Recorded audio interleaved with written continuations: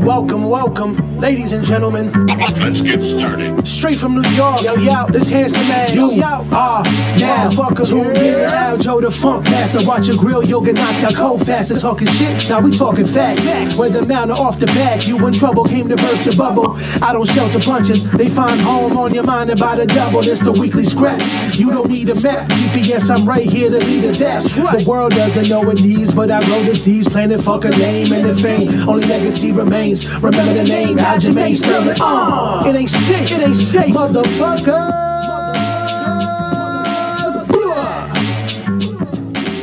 What's up, guys? Welcome back to the Weekly Scraps, episode 165. We are rocking and rolling, man. 2022, all the way in February, Valentine's Day. Thank you guys for tuning in, as always. Don't forget to hit that like button. We're going to recap. Oh, my new look. I thought you guys might have noticed. I'm back to the babyface killer. I don't know how much longer I'm going to leave it like this. I was thinking to shave it off and give it a fresh start and then grow my beard fresh to give it a nice, thicker, fuller look. Because some spots are still a little bit like it'll grow. Like some spots down here will grow a little bit longer. And then compared to like the top, it'll kind of grow a little bit uneven. So I was thinking if I gave it a fresh shave, kind of like how you trim the top of your hair and you could kind of get like the fresh roots. I know I didn't have to shave it all the way down, but let it grow all the way out through the pores, you know, to give it a fresh start kind of thing and to see how fast it will grow leading up into the fight. But I am thinking about shaving it, keeping the shave or trimmed for the rest of this week, and then maybe next week start the bearding process all over again and see how long it would take to grow back my facial hair. And I'm still debating whether or not I'm going to take people up on that challenge. Not challenge, but that recommendation to grow the beard and leave the mustache. I think it would just be funny in the sense of what, like, because people associate that with Dagestan and they associate if the beard gives you, like, powers for wrestling. I'm a wrestler, so it's kind of like it gives that association factor, I guess. And to see if it gives me any extra superpowers, which I think would be hysterical. Imagine I go out there and I land like 20 takedowns in this next one. People are going to be like, wow, it had to be the beard. It had to be the beard, no stash. That's the play. That's the move. But I am shocked myself to see myself. Like, I don't think I've had like myself clean shaven like this. And I don't shave. I don't, because then I get like the razor burns and bumps. I don't know how to really properly care for that. And you're supposed to like heat it up with the towel, the aloe, and that's a whole process for me. I can't do all that. I cut my own hair, shape it up, do my own fades and stuff. Not too bad, right? But to do all that with the beard, it's a whole process, man. I don't got that kind of time. This takes forever to do, just to fade it and cut it the right way. But yes, I was thinking about growing it back and seeing how well this thing could grow back in and just kind of do all that. But just see myself in the mirror, like walking past it, I'm like, I still freak out. Like, yo, I haven't seen my face like this since 2017. That's when I fought Rafael Sunsao. I think after that, in January, I started to grow my hair out. The end of January 29th, I think that was that fight in Denver right here, January 28th. And I lost split decision, and I grew my beard. And then Marlon Moraes, so I think 2018 when I fought Jimmy Rivera is when I finally grew it. Like, I grew it, and then I kind of had like a goatee, and then I kind of would do the mustache, the pointy mustache, and then just had like the little soul patch at the bottom. But now I'm just like, I grew the beard out from 2018 after I lost to Marlon, and I don't think I ever stopped growing it ever since then. The Brett Johns fight, well, Brett Johns, oh, actually I lied. Brett Johns fight I had clean shaven as well. I remember that fight because I had the braids. So when did I start doing this? 2018, Cody Stamen. No, so 2019. Because I fought Jimmy Rivera in 2019. I said 2018. 2019 is when I started doing it, when I fought him in Arizona. And that's also not down here, it's upstairs.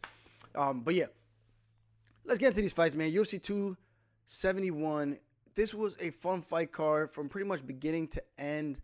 The main event, people could say what they want in terms of maybe it wasn't the most exciting in terms of what people have come to expect out of Israel Adesanya and Robert Whittaker.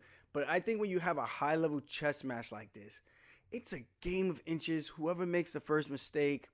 I was very impressed to see Adesanya pressing as much as he did, going for almost the entire 25 minutes.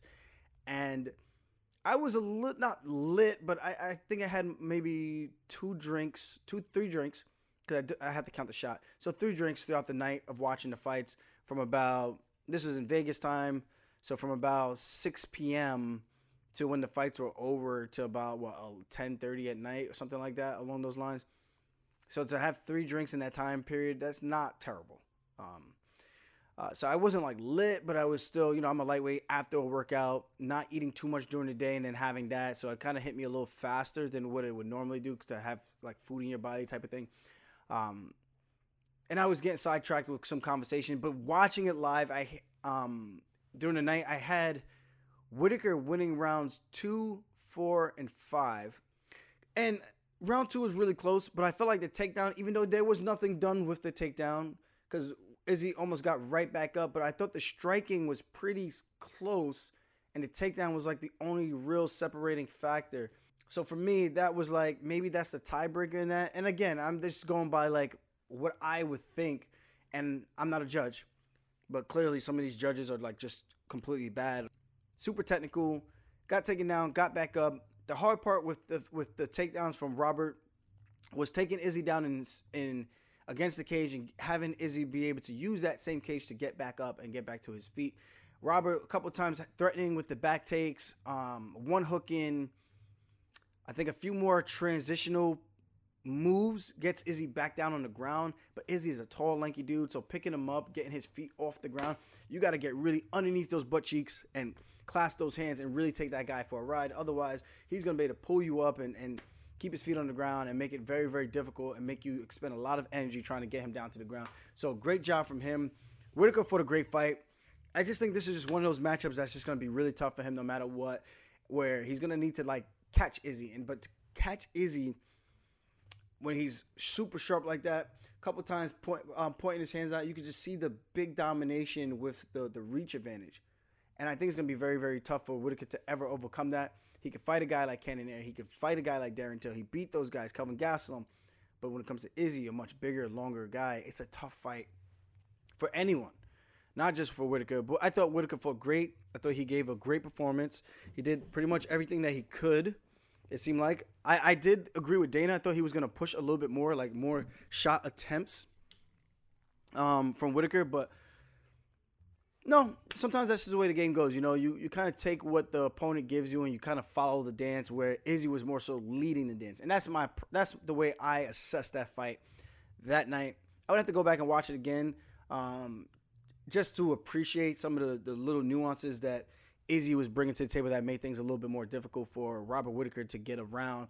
The one thing I will say is just the way he held the range was just spot on, was money. I thought Robert did a better job of just maintaining the distance, knowing when to attack, even though he was getting pushed back a lot, but still not taking that much damage on the outside and then trying to push forward when he could. I thought that was a much better situation for him compared to the first fight, just running in and throwing caution to the wind and then getting clipped, because obviously you play with fires, you get burnt. And that's what he did in that first matchup. And this one was a lot different, a lot more calculated. The Robert Whittaker of old, that's just was the guy that got to the title fight and became a champ, and the guy that beat all those guys on his way back to the title shot again after losing it to a guy like Israel Adesanya. So fun fight, great fight. I don't know what goes on from here. I do think Cannonier is probably the next guy in line. And Cannonier at the age that he's at, crazy. That doesn't happen all that often, Usually you get out of your 30s, you're probably singing your swan song at some point, and it's a young man's sport, and I don't think anybody can disagree with that overall. There are some anomalies. There are a couple of guys who are going to be older, a little bit more veteran, like more savvy, know how to play the game and know how to get their hand raised when they need to get their hand raised. A Clay Guida, Andre Arlovski, guys like that, who can stick around, still get the job done, whether it's by finish or by decision, So, but at the end of the day, this is definitely a young man's sport. So for a guy like Cannonier to be the next guy in line for Israel Adesanya, I think that's a fun matchup. We get to see it. It was either him or Brunson. That was kind of the battle of the older heads And the top guys, I think, was a battle between 3 and number 4. So Brunson had a great performance before that. But, yeah, so we're going to see what happens with Robert Whittaker next. Going to be tough for him to get that 3rd title shot if Izzy's still the king. He's going to have to do a heck of a lot and do it really, really well. Or just keep beating all the contenders until Dana just has no choice but to put him back in there. That's all you can do. Beat who they put in front of you. Tai Tuivasa, Derek Lewis, great fight from beginning to end. A couple of situations where Tai did the smart thing, slowing down Derek Lewis when Derek was pushing forward, trying to clip him with some of those bungalow fists. A couple of times Tai looked like he was hurt. Definitely had to have been hurt. There's no way you can kind of be in those positions and say you weren't hurt like at all. I think that would be a little bit hard to believe. Not saying impossible, just saying a little bit hard to believe because the way those fists were connecting, I'm like, Derek Lewis is a big dude. I know you're a big dude too, but sometimes when it's just force, it's just physics, it's just biomechanics. When you get hit with a shot like that from another guy of equal but opposite force, it rattles your brain a little bit. But Tai Tuivasa has a chin, weathered the storm, and he got the knockout almost the same exact way he did in like one of his previous fights. Someone retweeted it. I retweeted it. Because I thought it was beautiful how he framed him up against the cage, and almost like the one guy, he shoved him straight backwards. When his head hit the cage, he steps in with the right elbow, boom, places it right on the chin. That guy falls, all impact, and it just looks like he just goes, doo-doo-doo-doo-doo. Windows, shuts down, leans forward, and falls face first. Same thing with the Lewis fight. He fell face first the same exact way after having the light shut off. When he ran that elbow in over the top, slammed it down, Lewis had nowhere for his head to go, so he ate the entire impact from the elbow. With his, it's almost like having your head on the ground and someone just dropping a hammer fist. Like you lay your head on the ground and someone just drops a club on you. One time, your head has nowhere to go. You're absorbing all that impact from the fist, from gravity, with your head on the ground. Obviously, there's no gravity when you're standing up, pushing downwards on you, in the sense of like if you're laying face up, like gravity's pushing straight down your head, so the fist coming straight down multiplies that impact a little bit, as opposed to you being standing straight up and taking the shot this way with gravity coming down this way. It's a little bit different, but at the same time, your head is still framed up against the cage. It has nowhere for it to go to kind of let the impact dissipate, and you absorb all that shockwave into your brain. And the same way he fell previously, the other opponent, same way Derek Lewis fell. And that was a tough one to watch. Finishes like that are just super nasty, man. They're brutal. You're pretty much free falling, and then you hit your head. And I like to think, and based on what some other people have said, that is a double concussion. Because it's a double impact attack. You get the one from the strike, and the one from the impact of the ground. Now, if you just stand up, you just free fall, don't have nothing blocking your face, and you hit the ground, you're going to hit the ground hard, and that is very concussion-like, if you ask me. So Tai Tuivasa, new player on campus. New player on campus for Tai Tuivasa. Big opportunity for him now to get the next title shot with maybe a win over his next opponent. I think that's 5 finishes in a row for Tai now. Smart guy, though. Weathered the early storm against a much bigger Derek Lewis. Yeah, 5 finishes in a row. Stefan Struve, Hunsucker, Greg Hardy, Augusto Sakai, who's really good. And now Derek Lewis. So nowhere really for him to go but up. I mean, you got Stipe there, you got Cyril Gane, you got John Jones waiting to make his debut. You got Tom Aspinall, but he's not ranked in the top 5 as of yet. Rosenstruik is there as well. So there's a couple of big names that he can also fight to solidify himself as the next guy. But I think right now they're going to kind of have to wait and slow down and to see how the rest of the division kind of plays out. Francis is out for a while, having the surgery. They're probably going to do another interim title because we love interim titles. So that's probably going to happen. And Stipe, I think he's only taking a title shot at this point. And then you got John Jones. I think John Jones versus Stipe Miocic, interim title shot. The winner faces Ngannou. Matchmakers, your job is done. Thank me later. But beautiful performance. Derek Lewis, nothing to hang his head about. older guy as well. Passing of the guards for this one, in my opinion. Lewis about 37. And Tuivasa, I think it was 28. So almost, 28 years old. So almost a decade older. And for him to be top 3 in the world doing what he was doing to a lot of guys, 2 title shots. And now, again, coming up short. But it's a tough game, man. So one day you're here, the next minute, one loss could change a whole lot. But that's where we're at. This next one, we got Jared Cannonier versus Derek Brunson. Brunson looking very, very good in the first round. Weathered an early storm onslaught from Cannonier. Managed to get the single leg. I believe he dropped Cannonier, if I remember correctly. And the third of the takedown opens up a lot of striking opportunities. It has people really respecting that level change, and then instead of a level change, it's a punch coming over the top or down the middle. Derek Brunson, super long arms. Cannonier as well. Did a great job pushing the pace. Got a couple single leg attacks. I was nervous in the beginning when he shot in and against the cage. Brunson was landing some vicious elbows. Brunson weathered the storm, got him down. Couldn't hold him down for too long, but held him down for a little bit. Then took him down again with the single leg. Then, of course, in Derek Brunson faction, he always gets tired. He tends to slow down. You look at the Darren Till fight. You look at the Shabazian fight.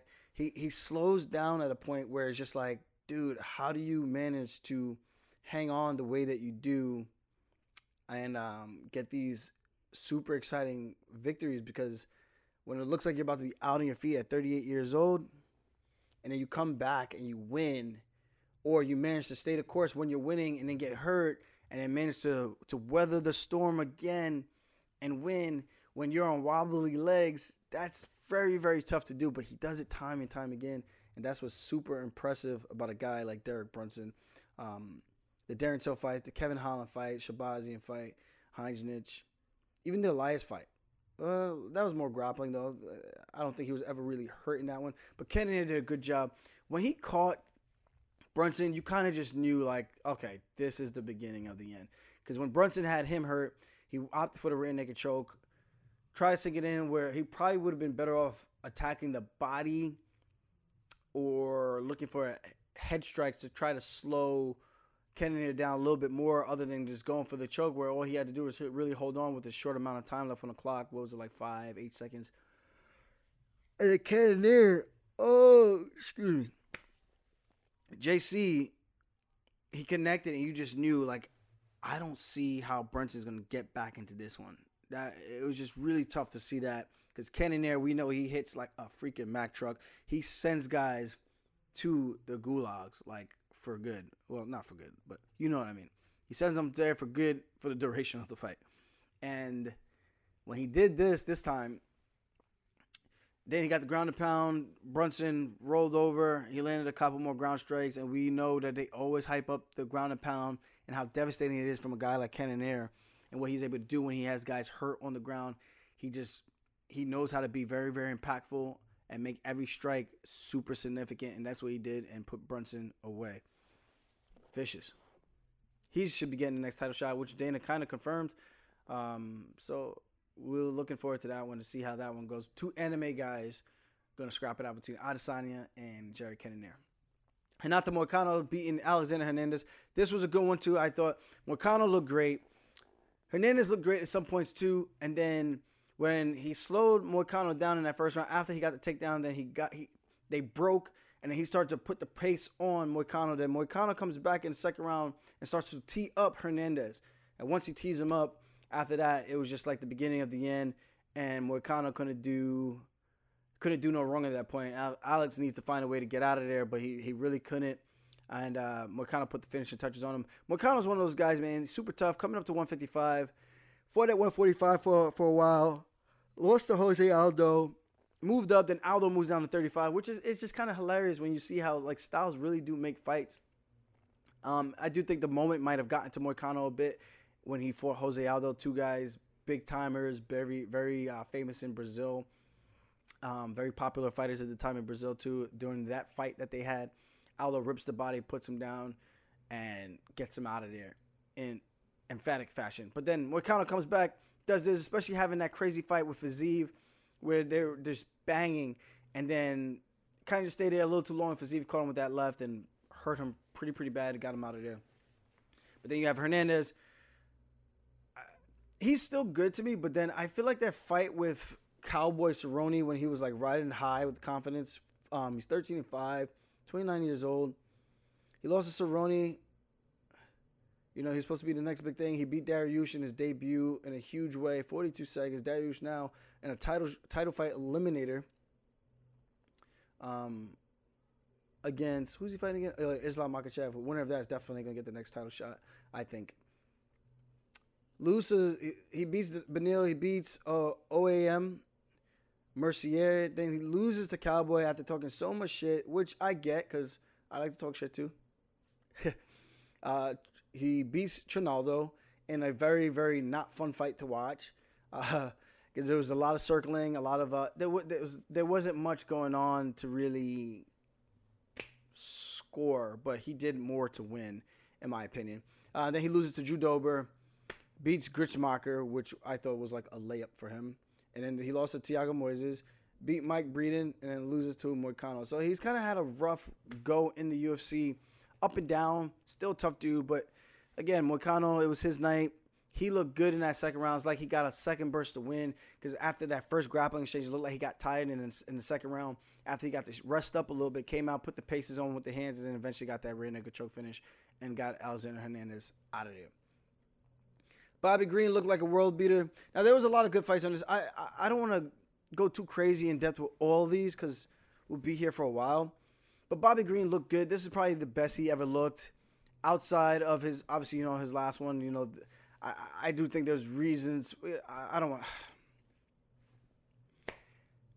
I'll just leave it positive. Bobby looked great in this fight against Nasraf, who I think hits hard. I've seen him crack on the pads. He looked like he was in phenomenal shape. Tough dude. Can mix it up with the best of them. He went really good toe-to-toe with Dan Hooker. And in this one, Bobby Green comes out and pretty much threw so many strikes. It just looked like he couldn't miss that night. I wonder what's next for him. There's 2 in a row now for him, I believe. Yeah, 2 in a row now in the UFC after dropping 2 to Thiago Moises and Rafael Fiziev. We'll see what's next for him in that stacked UFC lightweight division. But a lot of opportunity for him. Fan favorite. Houston was calling out for him and giving him a lot of Bobby chance. And I thought that was pretty good to see how the fans are taking to him these days, especially before when he would talk a lot of shit during the fights, but he wasn't winning. I think it got to a point where people were probably a little bit more annoyed with him, but stay being him and kept doing that same thing. And now look where he is, you know, still riding, still beating people and doing it in a very entertaining and dominant way. What is that? Casey O'Neill, Andre Arlovski fight. Split decision. I feel like Arlovski has been winning a lot of fights by split decision. That's one thing I definitely will say. Split, unanimous, rear naked choke, lost, unanimous. Nope, so I was wrong. A lot of his fights has just been going to decision. I think that's what I meant to say, or at least that's what I was thinking.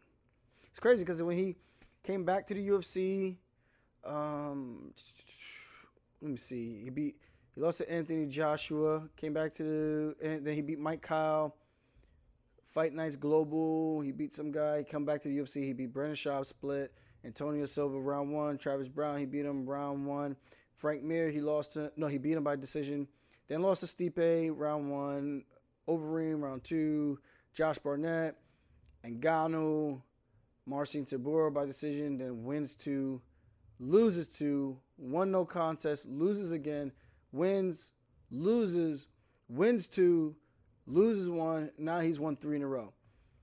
He's had a ridiculous career. Like, this guy has had so many fights. Former UFC champion, 43 years old. 43. Super impressive. His record is 33-20-0. So 33 wins, 20 losses, no draws, 2 no contests. Casey O'Neill looked very good against Roxanne Modafferi. That first round was the closest round for me. Then, obviously, in terms of like back and forth, Roxanne decided to trade him up, bang him out for her last retirement fight. Second round was a little bit more towards Casey O'Neill, in my opinion. Finding a home for her strikes a lot more often and a lot more frequently. And then in that third round, it was close. Casey was still winning. And then somehow, I guess Roxanne decided, you know what, I'm going to try to like win now. And I'm not saying she wasn't trying to win before, but I'm going to try to use my bread and butter, which is take the fight to the mat. And she tried to at the last minute of the fight, and she couldn't get to any dominant position, but it was looking like had she had done that from the beginning, maybe the fight's completely different. We have no idea. I think Casey O'Neill's ground game on top is very, very good. Her pressure, her striking, ground and pound, off of her back.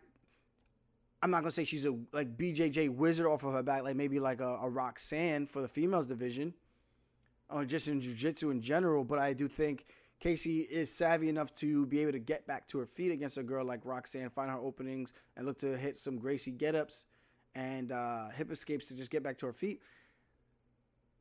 But if Roxanne had got on top earlier, I think that changes the complexity of the fight because now your arm's a little bit more heavy. Maybe you're not throwing the strikes with as much pop as you did in rounds 1, 2, and even the beginning of 3 for both of them. So I do think if she had maybe wrestled earlier, it could have been different. But obviously it's her retirement fight. She wanted to go out with a bang, and that's what she did. She banged him out. And no shame for Roxanne there, for the young, undefeated prospect who's probably a future champion in Casey O'Neill. Did phenomenal, had a split decision loss to her. Even though I do think it was unanimous. I thought it was at least a 29-28, maybe even 30-27, in my opinion. But she did what she had to do for Casey, and she got the job done. And I love that she was playing the bad girl role. Like, you guys want to boo me, then you too. Like, I'll be the bad guy kind of thing. I love that. Embrace it. Kyler Phillips, Marcelo Rojo. Man, this was a tough one. I have met Marcelo and trained with Marcelo. Very good dude. Very, like, macho. Loves to fight. Wears his heart on his sleeve. Wants to make his countrymen proud. And I think it's a tough out for a lot of guys. But Kyler Phillips was just on another level that night. That sequence from the takedown into mount, from like the Kimura into mount, and then stepping over into the mounted triangle, and then falling to his back, or maybe Marcelo swept him, making the transition and getting the belly down armbar finish. Beautiful. That is high level BJJ shit right there. High level. Super high level. But his footwork, the spinning attacks, the combinations, then the calf kicks. Marcelo got away from the calf kicks in the beginning. He threw like 2 back-to-back that landed in the span of like 3 seconds or maybe 4. And he kind of got away from it. And then Phillips started to say, like, okay, it's my turn to start using these calf kicks. And start to really beat up that lead leg of Marcelo. And I think that really opened up more of his attacks up top. And he just kind of just started to run away with the fight. And from there, it got relatively one-sided where Marcelo was having some success, but for the most part, Kyler Phillips was clearly the guy that anyone could see from the outside looking in. Like, he's definitely controlling and doing what he wants to do in this fight right now. Marcelo's going to need to switch something up. Every time he pushed forward, Phillips would bounce out and then he spins back to center. And it just shows the high level of footwork within this UFC bantamweight division and the fight IQ of a lot of these fighters that are super young coming up right now. And he also trains with Sean O'Malley, and you can kind of see a similarity in their footwork style. He's 26 years old. So congrats to Phillips for getting a big, big win after coming off that loss to Paiva, which he was dominating. Then you got Ronnie Lawrence. You got Carlos Oberg wins over Fabio Chiron. Ronnie Lawrence, big win over Mana Martinez. Another bantamweight staple showing so much promise. His chin, I will say, it looked like it might be suspect. Maybe. But that attack that sat him down, I believe it was a spinning back fist. Some spinning shit. You know, I don't want to say the wrong thing, but I do believe maybe his chin is questionable because there was other moments where he got clipped, but he was already hurt. So I'm just being, this is fair. He was already hurt, but then he got hit again. It looked like he kind of went limp for a little bit and then came right back. Mana tried to put it on him, tried to get him out of there in that third round because Ronnie was just teeing him up. I think he dropped him 3 times before that. He was step in, circle, lateral footwork, and then he'll step in and kind of do like almost like he'll throw the left and almost like a karate blitzing style and then shoot that right hand right down the middle, tag Martinez straight on the chin and sit him down. Almost like boom, just like almost like a Pez head. Like say you walk and you turn and you just run right into somebody's fist and then the Pez head just pops up. But Ronnie looked great. He never wrestled traditionally in high school or anything like that from what they were saying. And his wrestling looked like high level. Like the guy understands MMA wrestling, understands transitions. Even when he was taking shots that got stuffed, getting back up and then looking for that second and third attack, I think that shows a lot of promise and shows where his fight IQ is. It shows how good this division just is, man. I can't stop saying he's 29 years old. Only 2 fights so far in the UFC, I believe. Yes.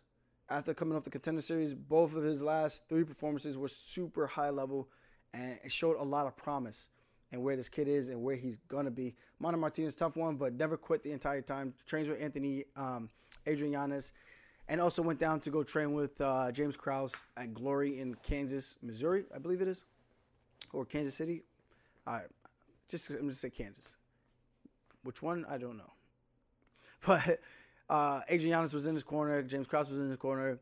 Tried to do what he could do. I like the coaching, saying like, at this point, like, what are you gonna do? Like, you're already down 2 rounds. What's the worst that's gonna happen? You lose? Like, you're already losing. Like, what is the worst that's gonna happen? Nothing else matters. Like, go out there and go get it. And he went after it in that 3rd round. Had Ronnie hurt. Almost made the comeback. And yeah. But Ronnie Lawrence was able to solidify that and get the job done. This next one is very interesting. Jacob Malkoun, AJ Dobson. A guy I didn't know much about. Debut fight. Mark Coleman in his corner. One thing I will say, like, Malkoun did what he had to do. Got the takedowns. Stayed busy enough to keep the ref off of him from them standing the fight back up. But the coaching, when you just say, get up, just get up, stand up now, there's no technical advice there. And even you see this a lot in the wrestling community. Just stand up. Just stand up. It's like, coach, I'm trying. You don't think if I could stand up, I would? Like, I'm actually trying. Would you like to help me and let me know what I can do to try to stand up based on what my opponent is doing to me that is keeping me down? That's it. That's the only criticism I really, really had. I think the corner dropped the ball on that. Mark Coleman's a legend, so maybe his wrestling pedigree, he probably just forgets that what he knows isn't necessarily what this guy knows. And for him to probably get up in that situation, Dobson clearly wasn't able to get up in that situation. Did a great job in round 1 stopping the takedowns, but then in rounds 2 and 3 just could not keep Malkoun off of him. And beginning of the end, it was kind of like a slow death. And Malkoun gets a big win by decision after being a huge underdog. Both guys are now 6-1 in their careers. Douglas de Andrade Silva beats Sergey Morozov. This fight was insanity. Crazy fight. Crazy. Another bonus for De Andrade. I see these guys at the PI all the time. He is yoked. I don't even know how the hell he walks. Like, how do you even make 135? Super vascular. The guy looks strong as shit. It looks like he probably can put up 3 plates, bench press, and probably 4 plates on the squats. That's what he looks like. Kind of has like a Marlon Moraes kind of physique. Big win for him, though, and big comeback win for him because he was getting crushed in that early round 1, and then somehow round 2 comes back. Heart of a tiger, and I tweeted this. He's not the most technical guy. You'll see him like warming up, and you see the way he moves. It's kind of a little stiff or a little awkward looking, but he has the ultimate equalizer that makes up for his technique, which is power, raw power. He connects. He's putting you out, putting you to sleep. And for him to get the rear naked choke finish after hurting Morozov the way he did, and Morozov, I thought his game plan was going to be to wrestle. Came out striking, looked phenomenal, put her paces on De Andrade, bloodied him up bad, looked like he was going to get him out of there, cut him with that elbow. and then decided to wrestle when he needed to wrestle. But then in the second round, he got clipped. I think he got a little too comfortable. And you can always say that you're always good until you're not, right? So I think it's a little unfair to say he got too comfortable. Well, I just think he was just having success. And then Andrade was able to just find an opening and capitalize. He landed, and he was able to put the touches on Morozov and not let him off the hook when he had him hurt. And that's what you're supposed to do. As a veteran, as a guy who's been around, he fought Peter Yan. Go back and look at that fight with Peter Yan. He's a tough dude. Yan pretty much broke him by just the constant pressure and staying in his face and not allowing Andrade to get off on those haymakers cleanly. And Morozov, I think, just got a little too comfortable where he left the opening. And again, I think Andrade just found the opening and capitalized on it. And when he connects, it's a hard connection. That guy is a very, very strong and powerful man, and we saw it. You get touched, you're going to sleep. Or you're going to be on wobbly legs. But other than that, that's all we're going to do for this podcast. I thank you guys for always tuning in. I'm going to get ready to hit my second training session for the day. Happy Valentine's Day. Make sure you guys stay safe. Tell your loved ones that you love them, of course. And do what it do, baby. I'll see you guys later. As always, if you like my shit, subscribe to my shit. Come on. Hit that subscribe button. Or spin it back fist, baby. See you guys later. Peace.